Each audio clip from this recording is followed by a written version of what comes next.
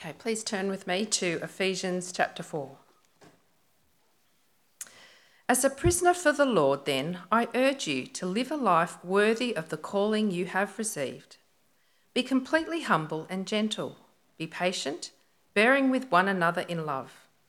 Make every effort to keep the unity of the Spirit through the bond of peace. There is one body and one Spirit, just as you were called to one hope when you were called. One Lord, one faith, one baptism, one God and Father of all, who is over all and through all and in all. But to each one of us grace has been given as Christ apportioned it. This is why it says, when he ascended on high, he took many captives and gave gifts to his people.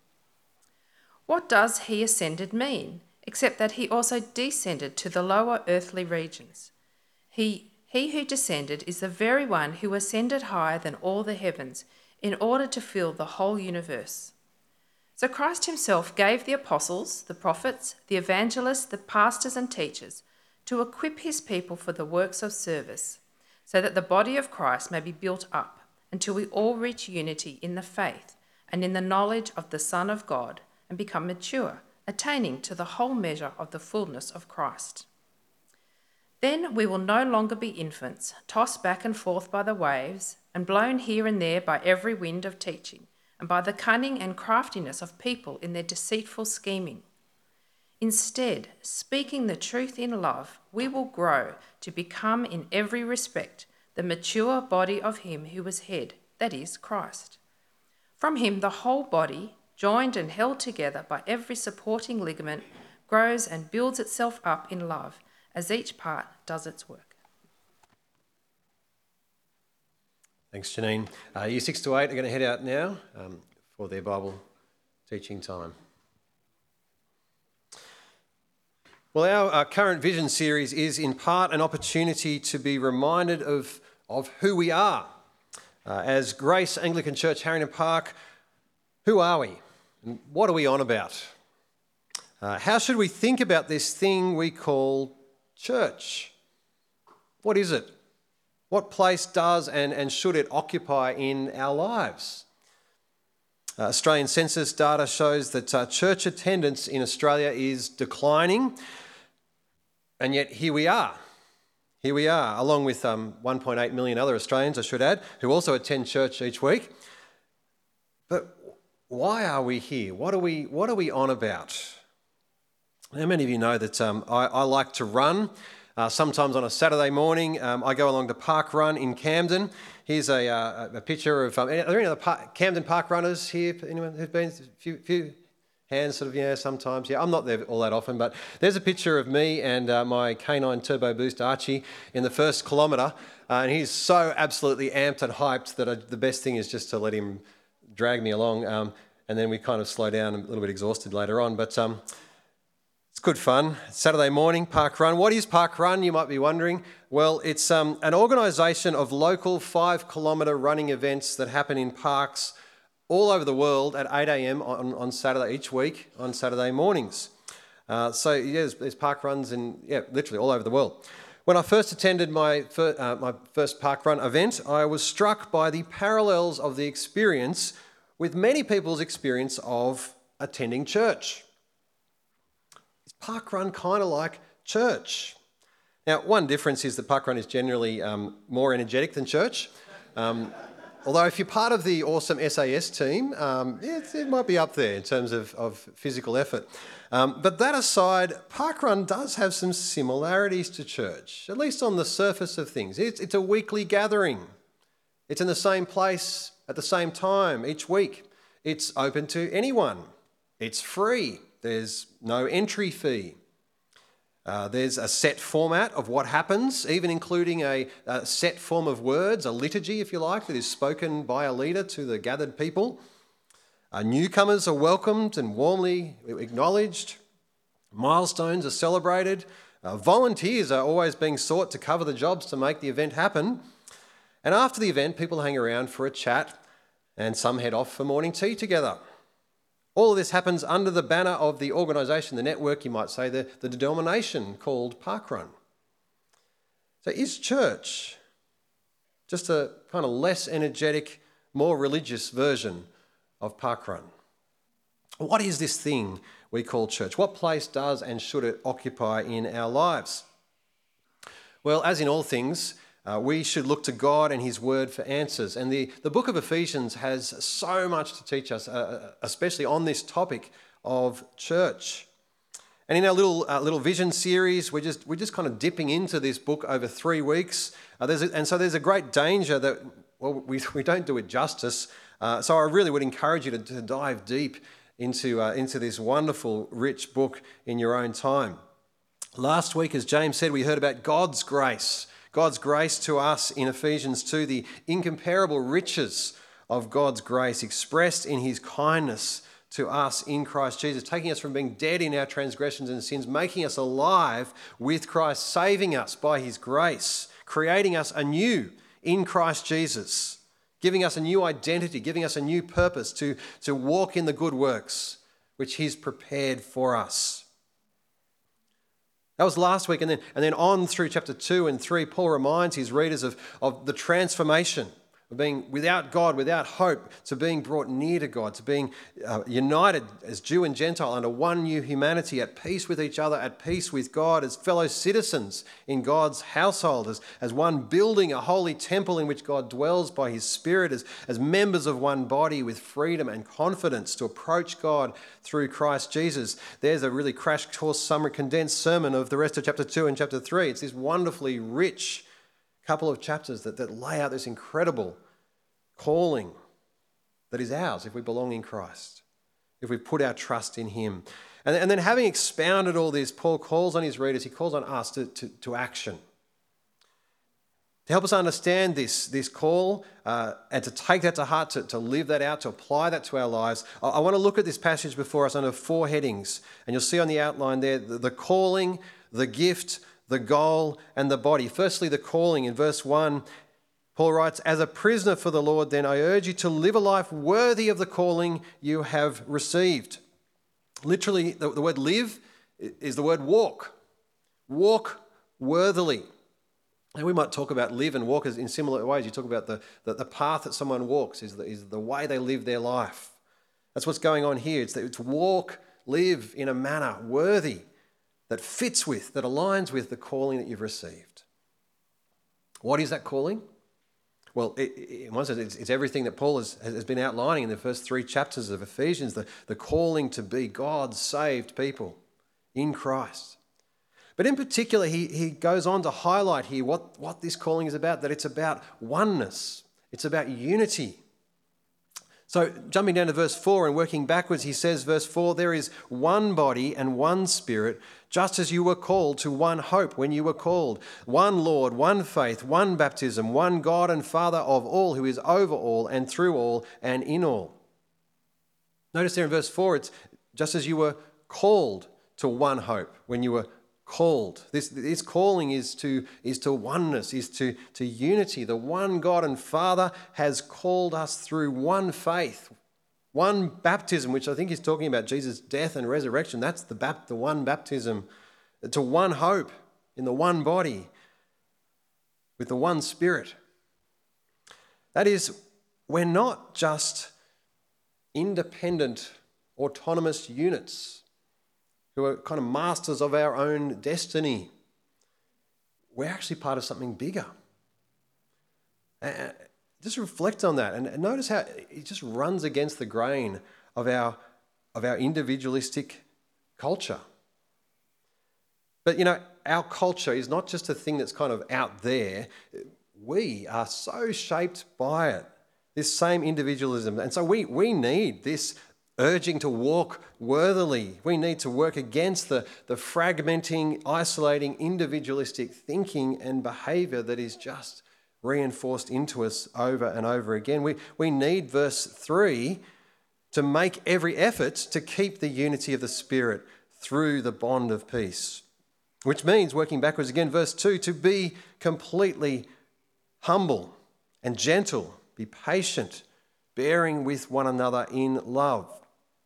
Do you notice the assumption here? As Paul writes to a bunch of Christians in a local church, he says, be humble, gentle, patient, bear with each other in love. He assumes there's going to be a need for that, for patience. There are things about you that I need to bear with. There are things about me that you need to bear with. We need humility, we need gentleness, and that will take effort. Make every effort, it says, to keep the unity of the Spirit. Are you unhappy with someone at church? Have they hurt you? Have they let you down? Disappointed you in some way? Maybe intentionally, maybe unintentionally, maybe you don't know, was it intentional or unintentional? If that's you, I want to say, well, firstly, that's really hard, and that can be immensely painful. Making every effort to keep the unity, it might mean you need to have a conversation with that person to try to sort it out, to seek understanding, perhaps repentance if that's required, forgiveness, reconciliation. Whether or not you need to have a conversation, there will almost certainly be a need for humility, for gentleness, for patience, for bearing with. You see how God's word simultaneously presents this gloriously elevated picture of the church. The church is the bride of Christ, is the body of Christ, the display of his glory at the end of chapter 3. There's this glorious elevated picture of the church, and yet it's at the same time, it's this realistic picture that we are all sinful people. We're all works in progress, and so we'll need to be urged and encouraged to be humble, to be gentle, to be patient, to bear with one another in love. We're urged to walk this way because we're one.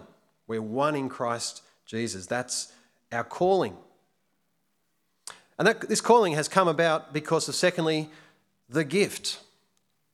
Verse 7 says, "But to each one of us grace has been given as Christ apportioned it." As Christ has given each one of us the gift of grace. Now, what does that mean? I mean, does this mean that Christ has given each one of us a special gift?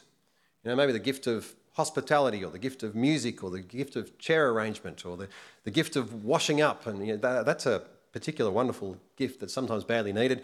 Badly needed spiritual gift. Is it that God says, well, there's Bertie. I'll pick on Bertie. I often pick on Bertie in sermons. He's been putting up with it for 20 years or so. He's bearing with me in love. Thank you, brother. There's Bertie. I'm going to give Bertie the gift of car detailing. Now, I think God has indeed given Bertie the gift of car detailing, and God may well do that. And in fact, there are other parts of the scriptures that may sort of push us in the idea of God giving different gifts to different people. The 1 Corinthians 11 to 14 teach along those lines. I don't think that's what's going on here in Ephesians 4. So having just put that idea in your mind, and you get you thinking about, well, what particular gift has God given me? Put that out of your mind and look at what this actually says. In verses 8 to 10 then go on to quote from Psalm 68. And the image there is of this triumphant king returning victorious from battle, and he's ascending on high with many captives in his train, and he is giving out gifts to his people, the gifts of the conquest that he has received as the victorious king. And Christ, our king, is the ultimate victorious king who has ascended higher than, as it says in verse 10, all the heavens, in order to fill the whole universe. So what are the gifts of grace that Christ has given? I don't think it's talking about hospitality or music or chair arrangement or car detailing. Verse 11 tells us, so Christ himself gave the apostles, the prophets, the evangelists, the pastors and teachers. Christ Jesus, the victorious king, gave to his people the apostles, the prophets, the evangelists, the pastors, teachers, and that is the most foundational, transformative gift. As it says back in chapter 2, verse 20, God's people are built on the foundation of the apostles and prophets, with Christ Jesus himself as the cornerstone.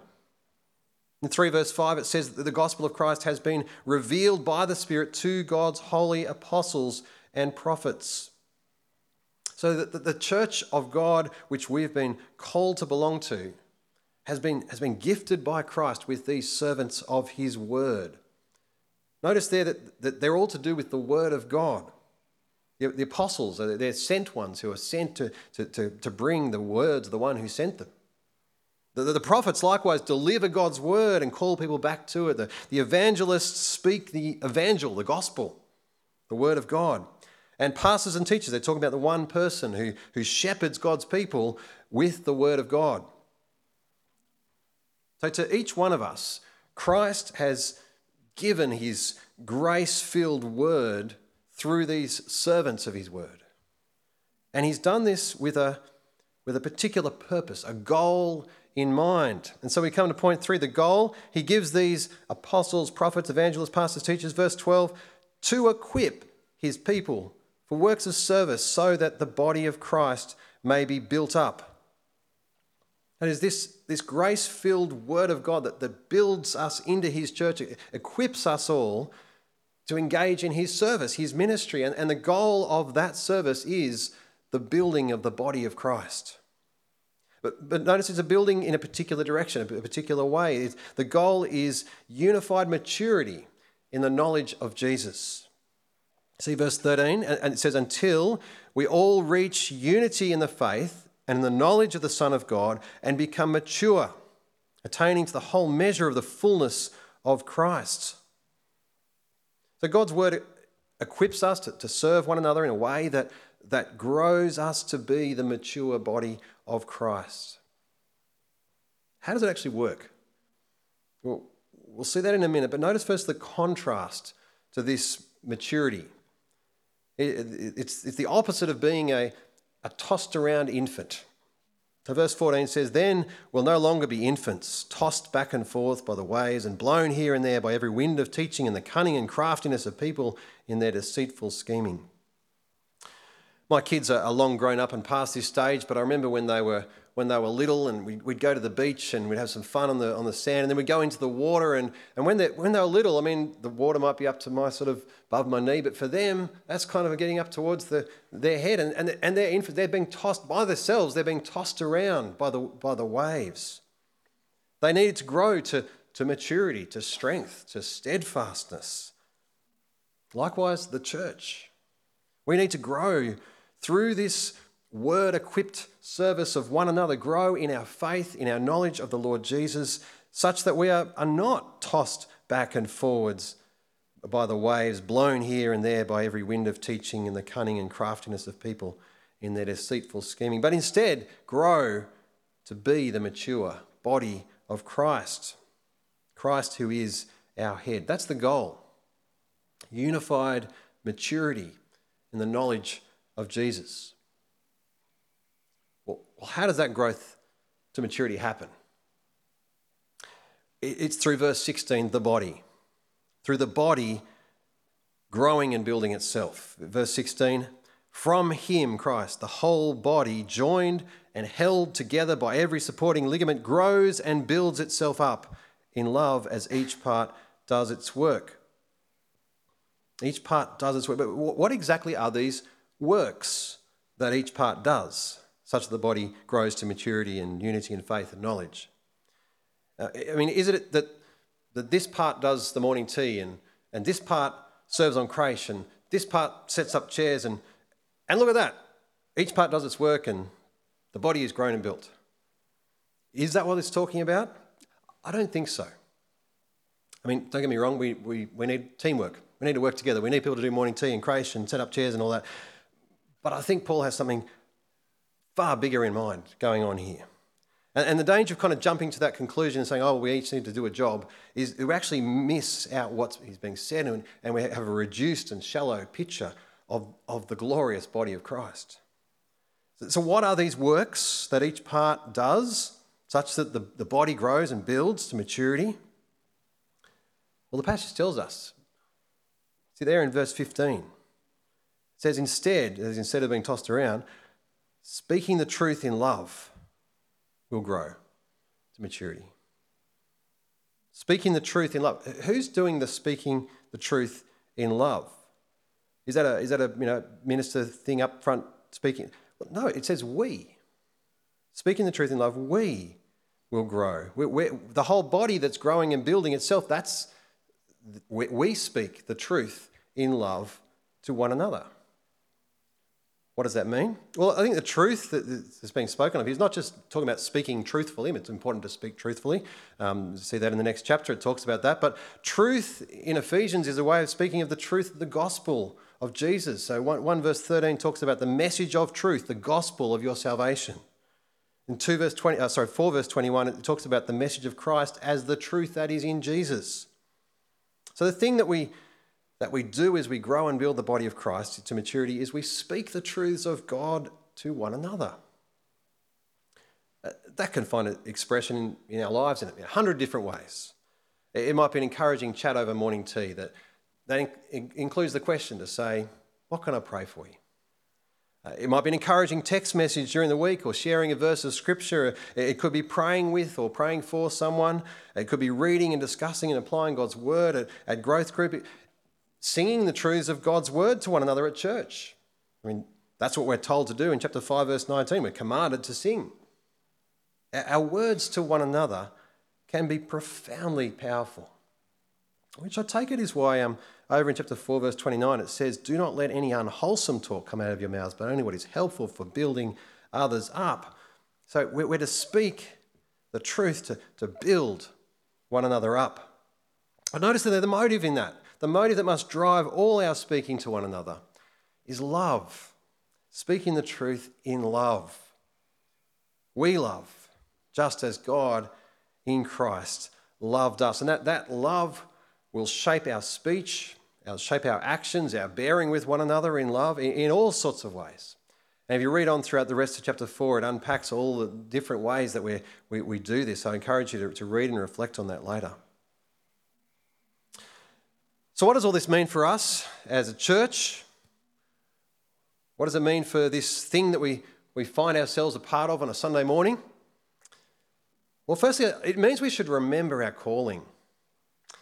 We're called not to fragmented, isolated, autonomous living as individuals.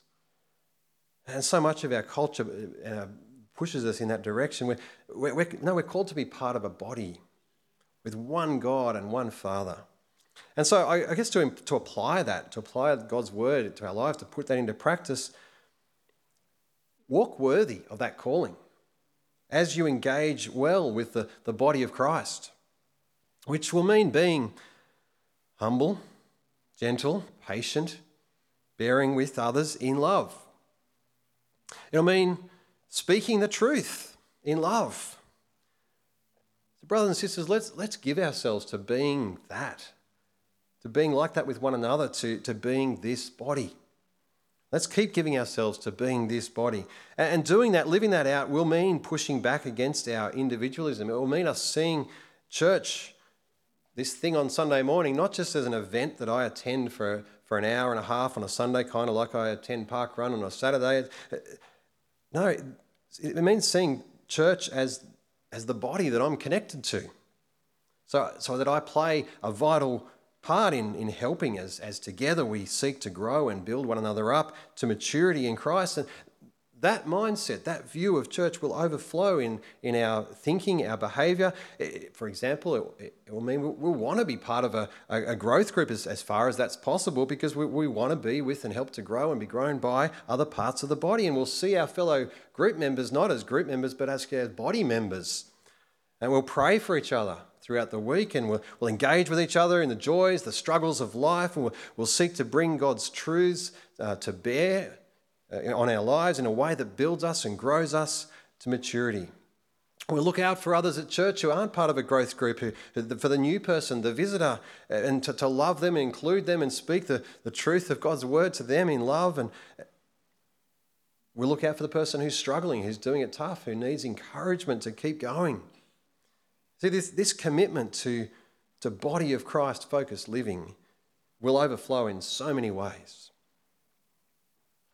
We're in the midst of this vision series, and put out this big letter with these 5 key plans for next year, and this invitation to reaffirm our commitment to pray, to serve, to give. I hope next week will be a great day of Vision Sunday as we come together with our brothers and sisters at Gledswood Hills and Night Church, and as we express our unity and our continuing commitment and partnership together. And that's good and helpful. I hope it's good. I hope it's helpful. But of course, the calling that we've received is so much bigger than that. So much bigger, grander, more wonderful than a vision series or a vision Sunday. We're called into relationship with God as our Father. We're called into relationship with Christ Jesus, our Lord and Saviour. We're called into relationship with one another as dear brothers and sisters in Christ, as members of one body. We have the joy, the privilege of being equipped by Christ, our King, through his word of grace, such that we can build and grow to maturity in Christ as we speak the truths of God to each other in love. That's what must be at the heart of our church. This week, next week, Vision Sunday, on into the plans of next year, in amongst a building project in years to come, with everything we do in the future until the Lord Jesus. Let's continue to commit ourselves to that, to remain committed to the grace that builds. Let's pray. Our Heavenly Father, we do thank you for the wonderful gift of grace that Christ has given, for your word of grace that calls us into relationship with you, into relationship with one another. That grace that has picked us up from being dead in our sin and made alive with Christ. Father, we pray that you would equip us for service of Jesus and of his body. Please strengthen us, grow us to maturity as the body of Christ, as we serve each other, speaking the truth in love. Please equip us for this task, we pray. In Jesus' name and for his glory. Amen.